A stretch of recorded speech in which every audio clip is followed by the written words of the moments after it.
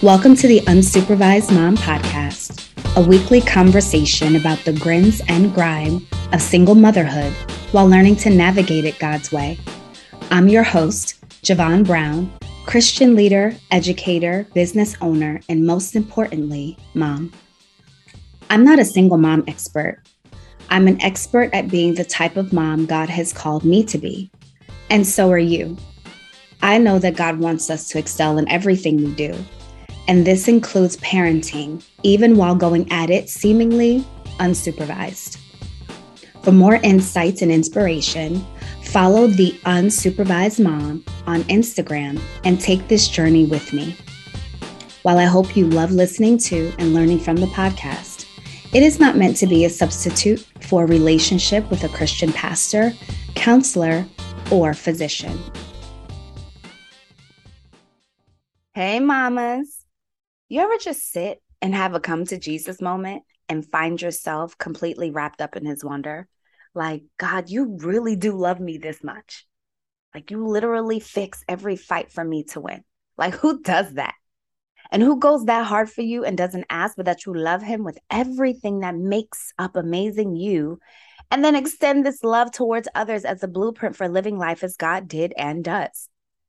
I have found myself silenced by God in pockets of moments that I least expected him to show up. It was not that I didn't have prior evidence of God showing up, but sometimes we forget the evidence when we are crowded by circumstances. My recent come to Jesus moment didn't happen because of a Jiminy Cricket whispering, "Remember when?" But it did start with a jarring revelation my daughter springboarded for me. Let's face it, mothering while single comes with a lot of talking that in real time cannot possibly be divided between you and the other parent, the absent, the non-existent parent, the neglecting parent, or in some cases, the late or deceased parent. I mean, don't forget or pick up this and that reminders, questions about homework, reminding them to bathe, cleaning up the room, correction for whatever may have come out of their mouths. Can you do me a favors? Shut the tech down, chew before you choke, like all of the sorts of things that come with having to communicate 24/7. Talking can be exhausting. And if you are anything like me, which is introverted, yes, believe it or not, I'm easily drained by overly social interactions and a quiet book corner enthusiast. I am also a let me go and pray type of king's kid. So then talking legit takes emotional stretching when it's based in bringing about discipline alongside all the rainbowy love that all children should have a balance of. One day recently, I was doing a lot of talking. I mean, a lot. My daughter was just having a hard time listening, which has been an ongoing growth point for her, to be transparent, and transparency is important.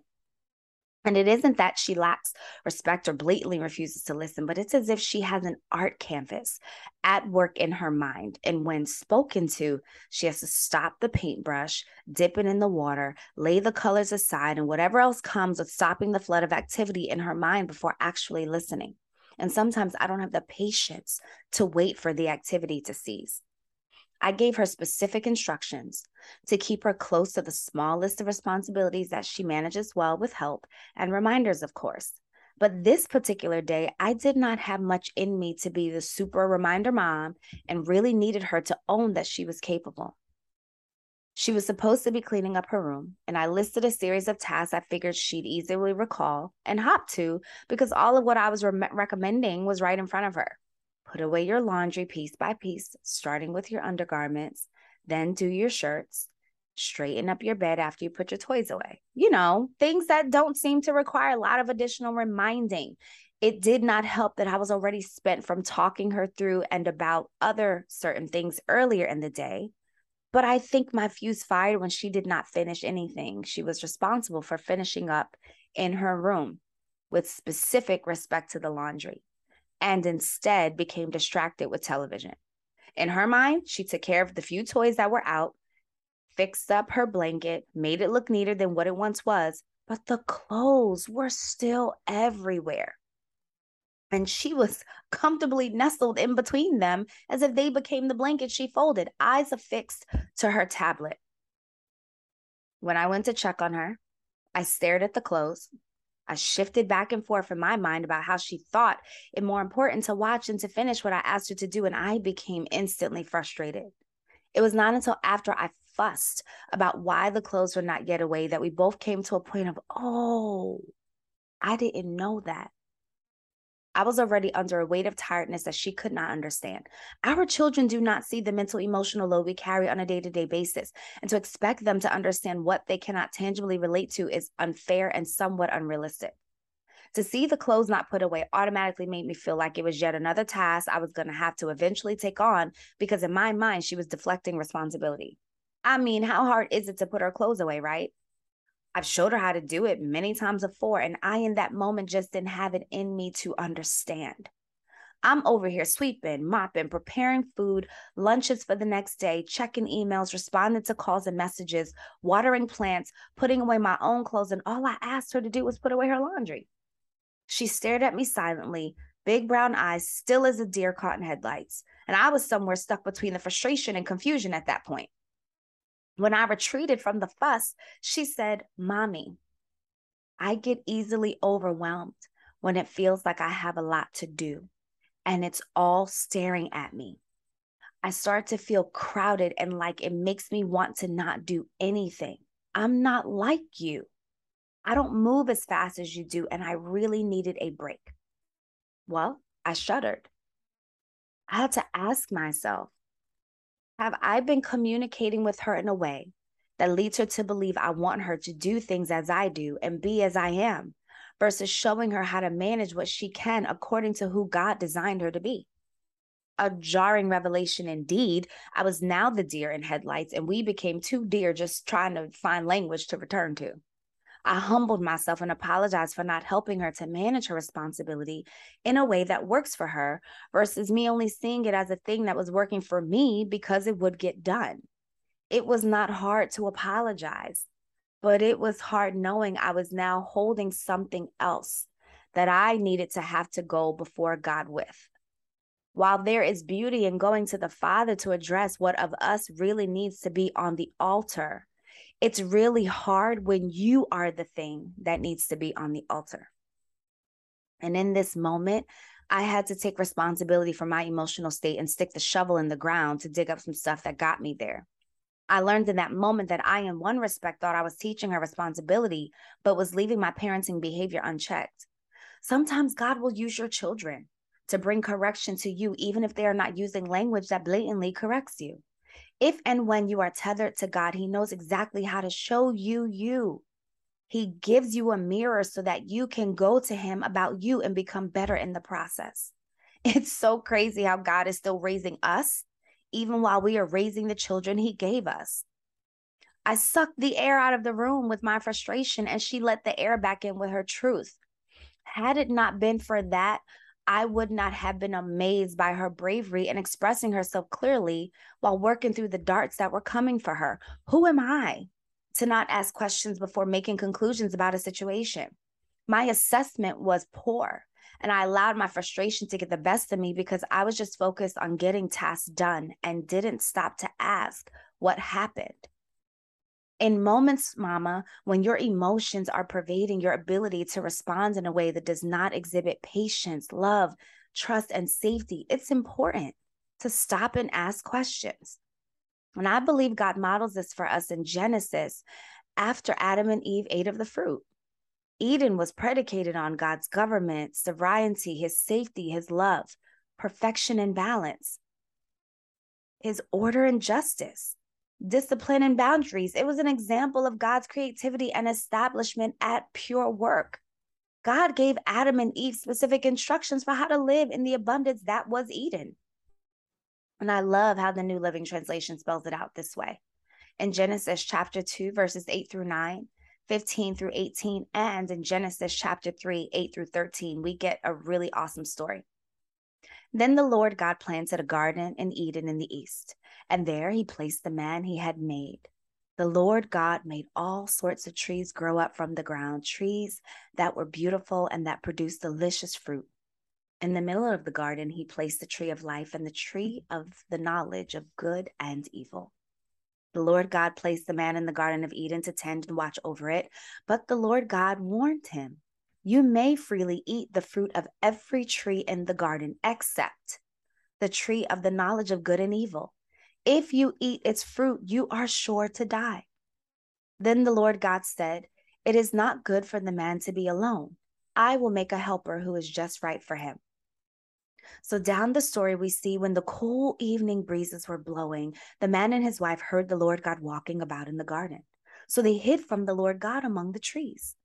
Then the Lord God called to the man, "Where are you?" He replied, "I heard you walking in the garden, so I hid. I was afraid because I was naked." "Who told you that you were naked?" the Lord God asked. "Have you eaten from the tree whose fruit I commanded you not to eat?" The man replied, "It was the woman you gave me who gave me the fruit, and I ate it." Then the Lord God asked the woman, "What have you done?" Upon knowing they were naked, God did not rebuke them or rob them of their agency.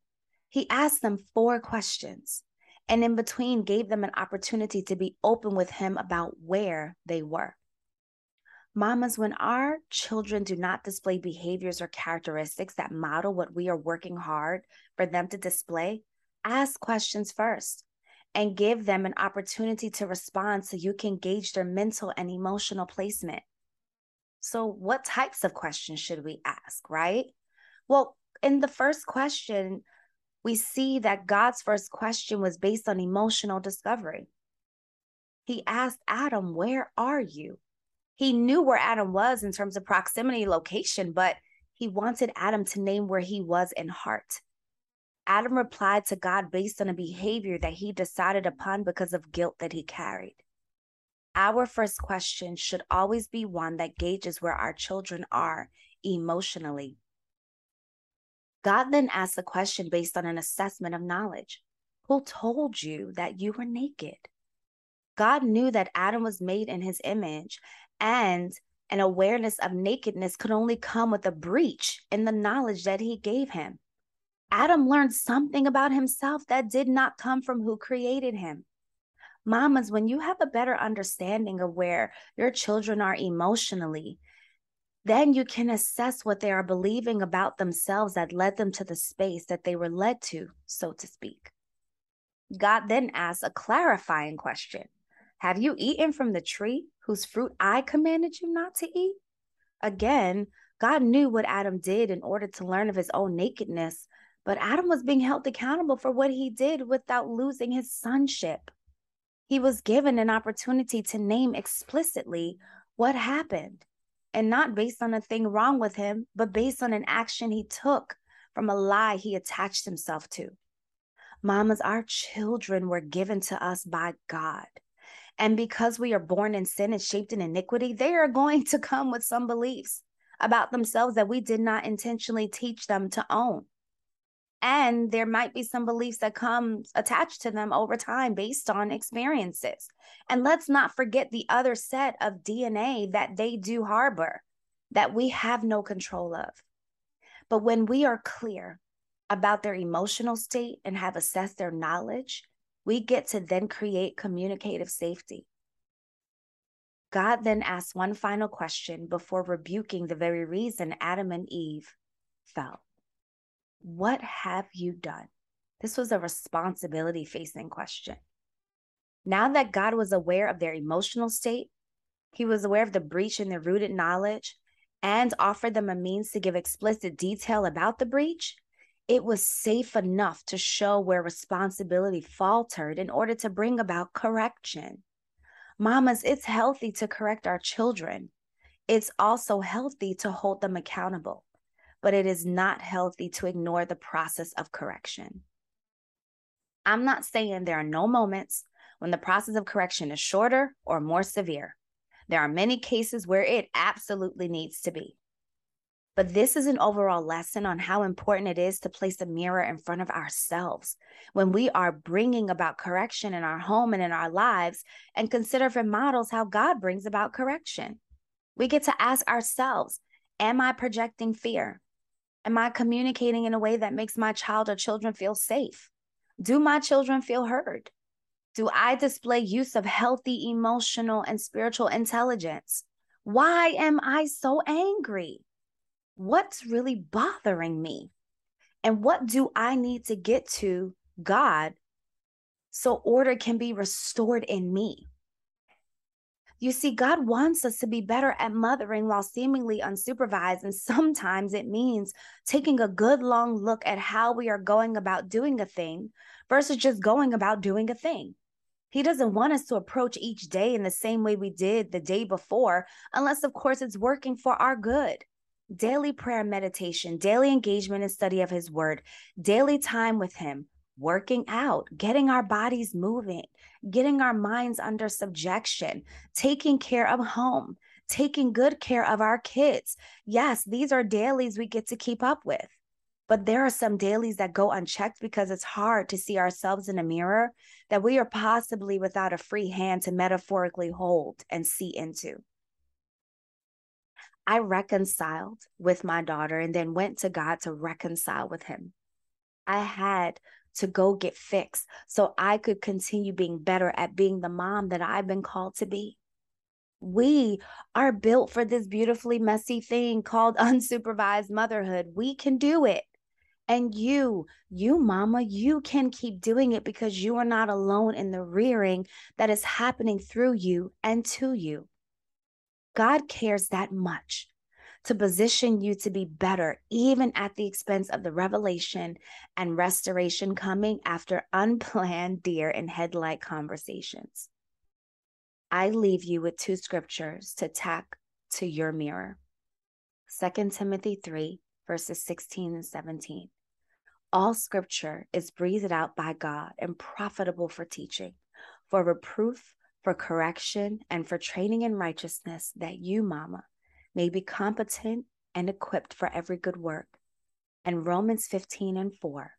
But whatever was written in former days was written for our instruction, that through endurance and through the encouragement of the scriptures, we might have hope. Go ahead, mama. Go look in the mirror and see the daily unfolding beauty that is you. That's it for this week, but that's not all. If you have some ideas about what you'd like to see featured on the podcast, let me know. I have some sweet plans, but your input is welcome. Feel free to send an email to hello@theunsupervisedmom.com. Don't forget to connect with me on Instagram @theunsupervisedmom, where this important conversation is in full color. The official hashtag for the podcast is #unsupervisedmomlife.